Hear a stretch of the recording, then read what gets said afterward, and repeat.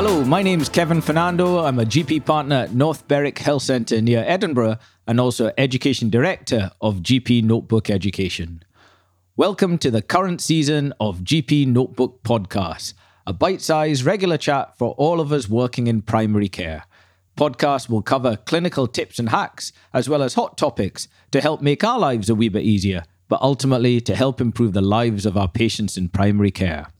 I've been recently involved in planning a series of webcasts for healthcare professionals in the UK, which are all taking place during May 2021 as part of what we're calling Chronic Conditions Month. The webcasts, which are being run in association with GP Notebook, are designed to help all of us working in primary care with the significant challenges we've faced in diagnosing and managing chronic conditions over the past year in the midst of the COVID pandemic. Healthcare professionals in UK can register to attend all the events for free at www.chronicconditions.co.uk. So I hope you'll be interested in joining us. And to accompany these webcasts, the Chronic Conditions faculty has recorded a series of podcasts in the past few weeks in which we provide some practical advice and suggestions to help you optimize care here and now across a range of conditions. So, without further delay, please enjoy the fifth in this series of special episodes. This one features Dr. Peter Bagshaw and Dr. Steve Holmes. Hello and welcome. I'm Steve Holmes. I'm a general practitioner in the Southwest and have a respiratory and COVID interest. And I'm joined today by Peter Bagshaw, who is a general practitioner and is the Somserset Mental Health CCG lead and has written the book An Older People's Mental Health Primer. What we're going to try to do in this podcast is discuss some of the implications of mental health that have arisen since the COVID pandemic. And this is one of the new podcasts coming out to you as an introduction to the Chronic Conditions Month 2021, which will be held throughout May. During this time, there'll be a whole string of interactive and informative webcasts designed to address the primary care challenges of not only diagnosing but also managing chronic conditions at a time when COVID-19 has thrown out the rulebook. I hope you enjoyed today's podcast and let's crack on. Peter, how's it been for you during all these changing times? Hi, Steve. Well, I have to say it's a particular pleasure to be sharing this podcast with you because, as I'm sure you remember, about a year ago, I actually came down with COVID and you were the person I turned to for advice. And you gave me very sound advice that basically said, it's going to take a very long time. This isn't flu, it's SARS or MERS. And so it's proved, and then some. And that in itself has implications, doesn't it? Because a lot of people have been affected by COVID infections, but a lot of people have been affected who haven't been infected. They've been affected by what has happened during COVID. And people have been socially isolating. What sort of issues have you been seeing arising because of that? I think you're absolutely right, Steve. That's a really good point. Somebody said we're all in the same boat. And the reply to that was, no, we're in the same storm, but we're all in different boats. And people have been affected in so many different ways, haven't they? Some it's by bereavement, some it's by illness, some it's financially, some it's socially, isolation. Most people have been impacted in one way or another. So certainly with my CCG hat on, we've seen a rise of around 25% overall in referral to mental health services. And there are particular hotspots. So in older girls, younger women, eating disorders and body image problems have roughly doubled. Crikey. And I'm sure you've seen the same. Twice as many in that age group. And that must be people who are, in a way, not exposed as much as they were to their friends, their colleagues, and society. They're not going out and engaging anymore. So why do you think we are getting into this situation? I suspect we'll only know the answer to that question in about 10 years' time when there have been lots of PhDs on it. Certainly the current theory is that the people who are particularly badly affected around children, it's partly about the fact that they're not seeing friends, they've lost that social support. It's partly around anxieties that they're missing out on educational opportunities. And for the group with the eating disorders, it seems to be that we see ourselves on Zoom so much that we're a lot more conscious of how we look. Thank goodness today is a podcast rather than a video cast. That's all I can say, because at least you can't see me in that sort of scenario. Well, as somebody who's got a good face for radio, I completely agree. Yes, that's the professional term for it. But being very serious, I think I saw the other day a 61% increase in domestic abuse in the United Kingdom since lockdown.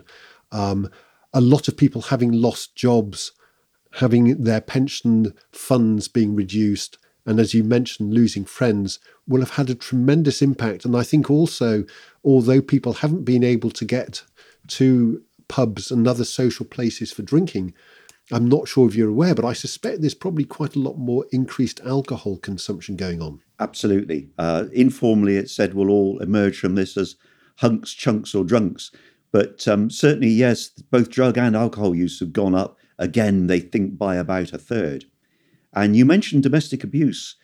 Now, that's obviously a tragedy for the people who are victims of domestic abuse, but also it affects other members of the family. So we've seen quite a lot of children's mental health issues as a result of them witnessing violence or abuse between other people in the household. And that's something I think that we'll be dealing with for a very long time. And have you got any tips for general practitioners, nurses, and those working in primary care on how to pick up these children? Because at the moment, they haven't been at school as much. Their teachers aren't providing the reports. They may have been in a home environment where, albeit they may have communication with iPads and other forms of technology, they probably are going to present to healthcare professionals over the next year or so with some of these symptoms. Any tips as to how we might be able to detect those people earlier? So children, a bit like older people, don't present saying, I feel anxious or I feel depressed. They tend to present with behavioural changes.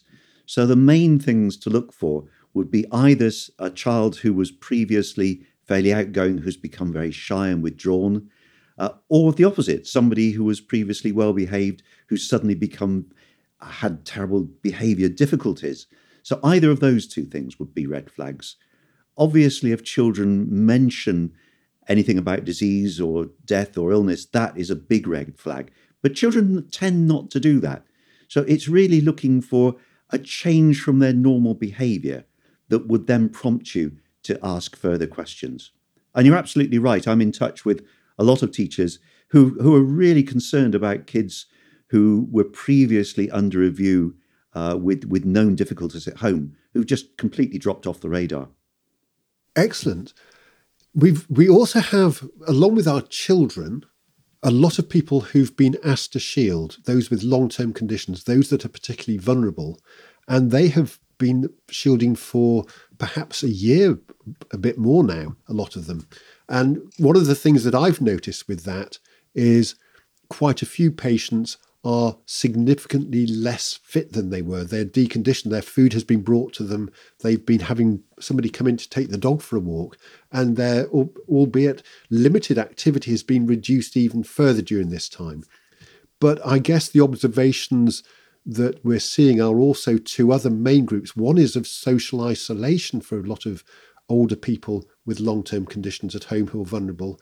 And the second is we see when we speak to people on the phone is fear of the disease itself, catching COVID, has had an impact. Can we just deal with each of those individually? So social isolation in this group?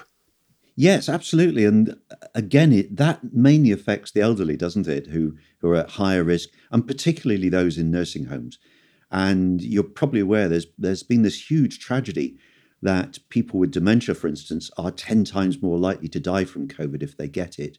People with learning disabilities, again, are a very high-risk group. And both of these groups have often been in institutions where they're unable to see their relatives and find that very, very difficult. So I think we'll be seeing the mental health impacts of that for many years to come, probably. You mentioned lack of exercise. And we all know, don't we, how one of the main things that we can do is exercise and being out in nature.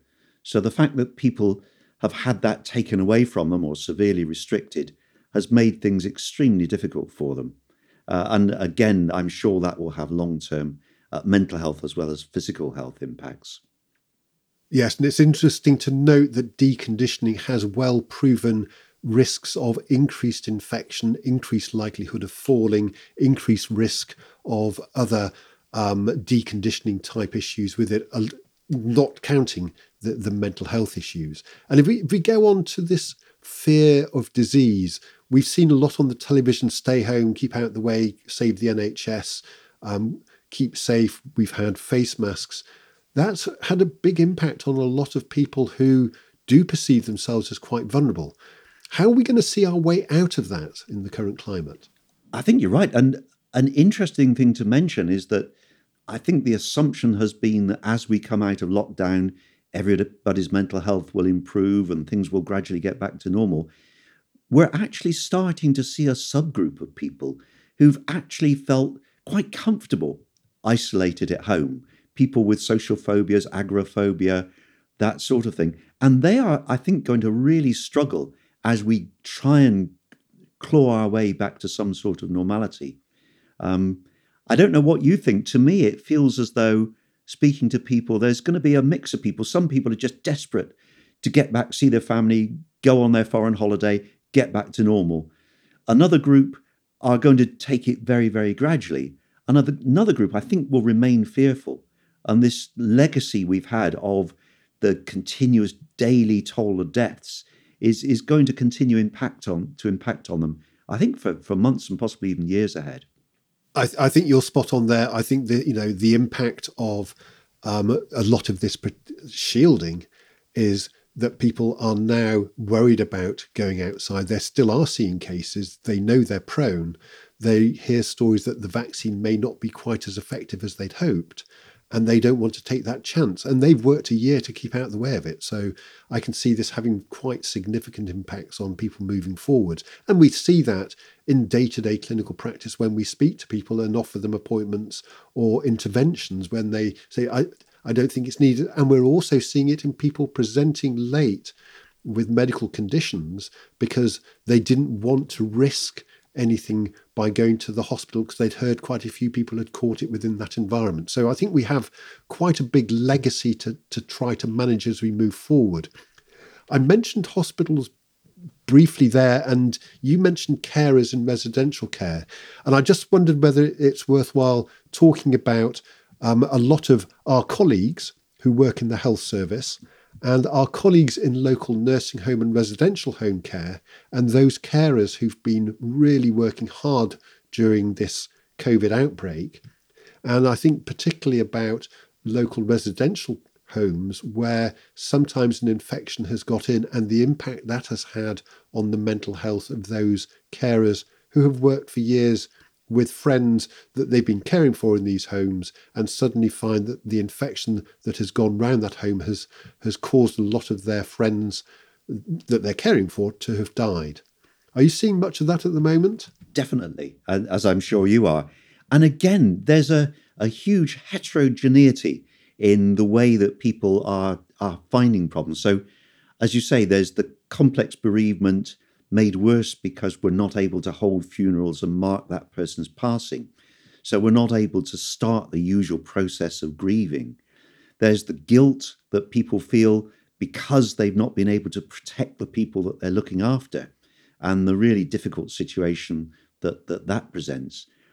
And I'm sure, as you have, I've also seen people who've been put in a very difficult position. A lot of care workers who, as we know, are not well paid, who are sometimes having to choose between themselves either having relatives, a husband or wife who is clinically vulnerable, and where they're fearful of having taken that virus home to the person they love, weighed against the loss of income if they take time off work.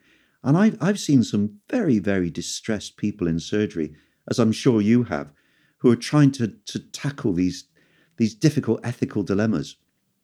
I think you're right. And I think the other thing that we're seeing quite a lot of is those seeing acute COVID worry about taking infections home.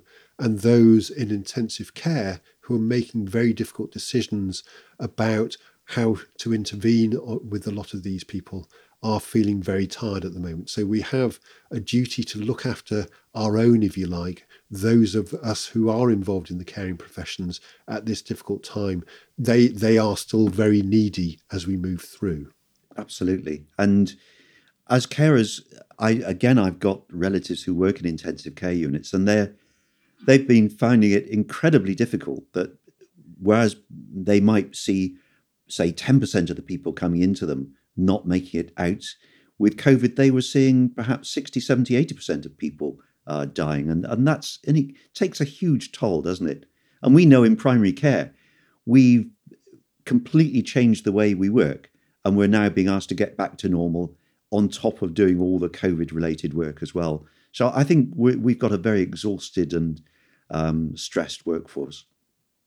If I paraphrase a local intensivist that I was talking to, he said, "I'm feeling shattered. I'm up a lot of nights giving advice to my clinician colleagues on intensive care. I've been doing that for several months. I've been working hard. And now I'm getting emails saying, we're going to have a lot of anaesthetic work to get through when we get back to operating. I hope you're all getting ready and itching to get going." And he's just thinking, I need a break from this. Absolutely. We will have a lot of people in that sort of situation.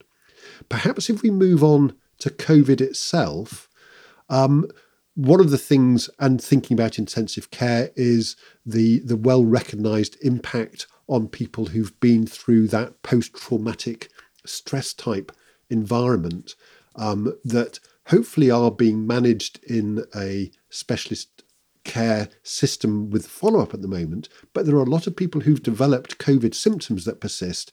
And again, their mental health, I'm sure, hasn't been as good as it could have been whilst they've been trying to fight off their symptoms. Any thoughts about that? Yes, my first thought is actually you're more of an expert on me than this, because you've set up our local long COVID clinic and are hugely involved in caring for those people. I think the main point I would want to stress is that if we see somebody with long COVID presenting with anxiety, we don't gaslight them. We don't try and imply that their symptoms are due to anxiety or depression. So my SATs dropped to 60-something%. And I felt as though I was drowning for about 3 days. So I think I've got a bit of post-traumatic stress disorder myself, because every time I can't take a breath, then I get panicky because I remember how that felt. But I think if somebody suggested to me that my ongoing long COVID symptoms are psychosomatic, I would just point them to my echocardiogram that shows that actually I've got a reduced ejection fraction and SATs that remain low. So I think that's the number one, is let's acknowledge that people who've particularly been in intensive care and who've been through the trauma of that are going to be damaged. And we know the figures are, again, about 20 to 30% of people will have significant anxiety or depression following that. But let's not try and suggest that their symptoms are due to that. We need to somehow offer support without suggesting that. I don't know. Does that make sense, Steve?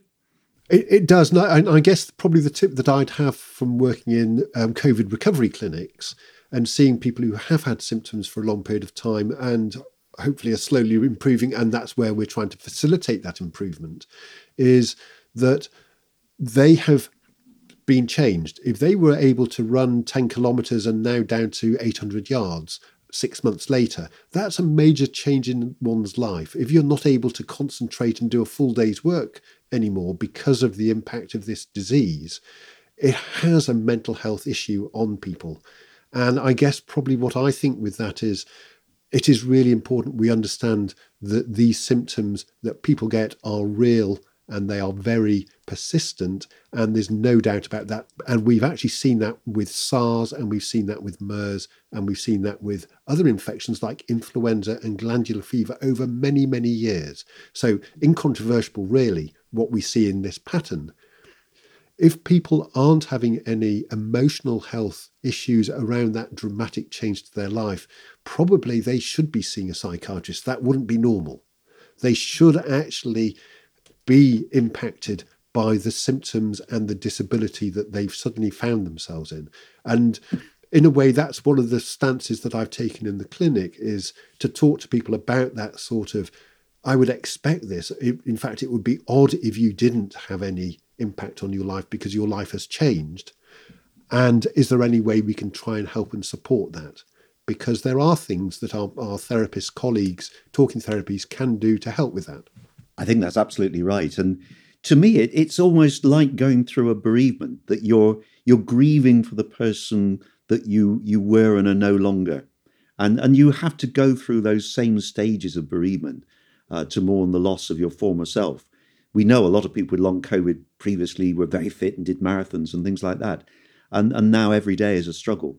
So those people, as you say, if they're not impacted, then there's something wrong with them. I would put in a plug. We were talking about older people and the effect on them.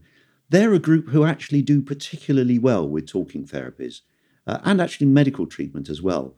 So a lot of, they're underrepresented in our talking therapies clinics, but actually they stick with talking therapies. They have better outcomes. So my message would be, don't just ignore this. Do refer people for talking therapies. And I would definitely go for the talking therapies approach rather than drug approach as first line in this area. I'd thoroughly agree with you. And I think having good support from talking therapies and psychological therapies is absolutely vital as we move forward in this. I think they are finding they've got a lot of work on at the moment, and they will be a vital support in helping people to move forwards. But there are also a variety of techniques that are being used online for some of our colleagues and patients at the moment to help to support that. Can I give a plug to our own Somserset Emotional Wellbeing podcast that tries to look at that and is a resource that's freely available. We've got people as far afield as New Zealand and Australia who listen in, so it's not just Somerset residents. So if you want to give that a try, we cover a number of different things, including grief and bereavement and things that we can do to support our emotional well-being. And Peter, have you by any small chance been involved in this podcast? Funny you should mention that, Steve. Yeah, absolutely. I co-host it with Andrew. I'm afraid the revenue I get from it is the same as the one I get from the previous plug of the Older People's Mental Health Primer. So there's no financial rewards in this, but it's been very interesting. And we've heard some very moving stories.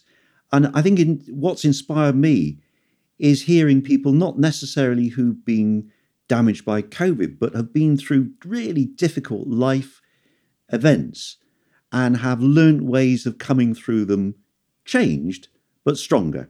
That's brilliant. Thank you very much, Peter. And Andrew Tressida is a general practitioner who has quite an interest in health and well-being and has done that for a while. I've listened to one of Peter's podcasts, and they really are worthwhile going for. So please give that a try if you've got the time. But again, just remember when you're out there, let's take care of ourselves, let's take care of our colleagues, and let's make sure that we get through this together. And if you want to know more about the long-term conditions and chronic conditions, remember May. Remember a series of meetings during May that I hope will be of great interest to you. Thanks everybody for listening. I hope you found this useful. I certainly found it very enlightening speaking to Peter. Please make sure you register not only for more of these podcasts in the series, which are very interactive, linked in with different long-term conditions, but also our interactive webcasts brought to you as part of the Chronic Conditions Month. You can sign up at chronicconditions.co.uk. Thanks for listening. Thanks very much, Steve.